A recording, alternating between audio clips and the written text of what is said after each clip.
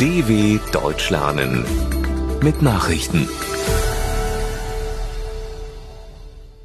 Samstag, 25. September 2021, 9 Uhr in Deutschland.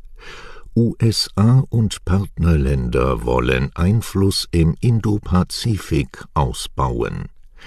Die USA, Indien, Japan und Australien wollen künftig noch enger zusammenarbeiten und ihren Einfluss im indopazifischen Raum vergrößern. Die Regierungschefs der sogenannten Quad-Staaten erklärten nach einem Treffen in Washington, das Gebiet vom Indischen bis zum Pazifischen Ozean bilde die Grundlage für gemeinsame Sicherheit und Wohlstand. Dort sollten frei von Zwang die souveränen Rechte aller Nationen respektiert werden. Das Viererbündnis gilt bei Beobachtern als Gegengewicht zu China. Die Führung in Peking strebt seit Jahren eine Vormachtstellung in der Region an. Endspurt im Wahlkampf in Deutschland beendet.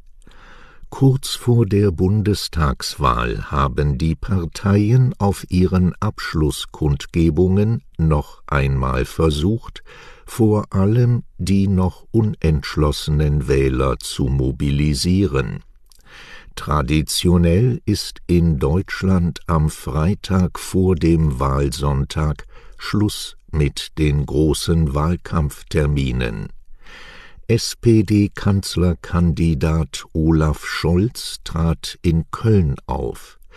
Der CDU-Vorsitzende und Kanzlerkandidat der Union, Armin Laschet, machte mit der scheidenden Amtsinhaberin Angela Merkel und CSU-Chef Markus Söder Wahlkampf in München. Die Kanzlerkandidatin der Grünen, Annalena Baerbock, kam mit dem Co-Vorsitzenden Robert Habeck nach Düsseldorf. Niederlande lockern Corona-Beschränkungen.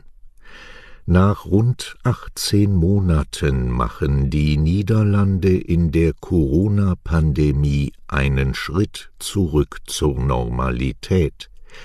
Der verpflichtende Sicherheitsabstand von 1,5 Metern wird mit dem heutigen Samstag abgeschafft.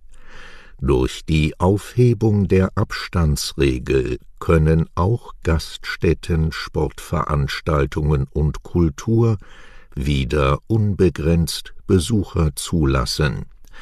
Zugleich wird aber ein sogenannter Corona-Pass für alle ab 13 Jahren eingeführt.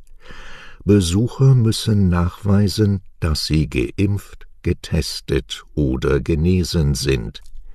Die Einführung dieses Pflichtnachweises ist in den Niederlanden heftig umstritten. Isländer wählen neues Parlament. In Island wird an diesem Samstag ein neues Parlament gewählt. Die derzeitige Regierungskoalition in dem rund 360.000 Einwohner zählenden Inselstaat wird von der linksgrünen Bewegung von Ministerpräsidentin Katrín Jakobsdóttir geführt.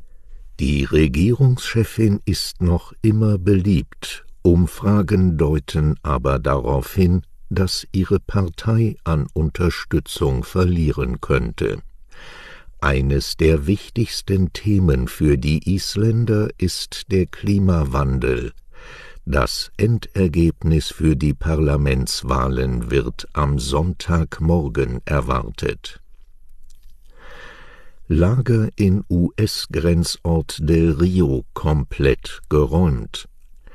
Die USA haben das provisorische Lager unter einer Brücke im texanischen Del Rio an der Grenze zu Mexiko geräumt und mit Bulldozern die letzten Überreste beseitigt. Zuletzt hatten sich in dem Camp nur noch etwas mehr als 200 Menschen aufgehalten, die meisten von ihnen Migranten aus Haiti. Vor wenigen Tagen befanden sich noch Tausende Menschen in der Nähe der International Bridge, die Del Rio mit dem mexikanischen Ciudad Acuña verbindet. Die USA schoben in dieser Woche Tausende Haitianer per Flugzeug nach Port-au-Prince ab. Tausende weitere wurden in andere Unterkünfte entlang der Grenze verlegt. US-Verfahren gegen Huawei-Finanzchefin beigelegt. Die seit Jahren in Kanada festsitzende Finanzchefin des chinesischen Telekommunikationskonzerns Huawei, Meng Wanzhou, ist wieder auf freiem Fuß. Sie war zuvor einen Deal mit dem US-Justizministerium eingegangen, um die gegen sie erhobenen strafrechtlichen Vorwürfe beizulegen. Meng verpflichtete sich unter anderem, nicht der Darstellung einzelner Sachverhalte durch die US-Seite zu widersprechen. Die USA werfen ihr Betrug und den Bruch der Sanktionen gegen den Iran vor. Das Verfahren soll bis Dezember 2022 auf Eis gelegt und danach eingestellt werden, wenn sich Meng an die Vereinbarung hält. FC Bayern gewinnt in Fürth. Im Freitagsspiel der Fußball-Bundesliga hat Bayern München seinen Platz an der Tabellenspitze gefestigt. Das Team von Trainer Julian Nagelsmann gewann beim Tabellenletzten Greuther Fürth mit 3:1. Die Bayern spielten nach einem Platzverweis für Verteidiger Benjamin Pavard in der 48. Minute in Unterzahl. Soweit die Meldungen von Samstag, dem 25.09.2021. dw.com/langsame Nachrichten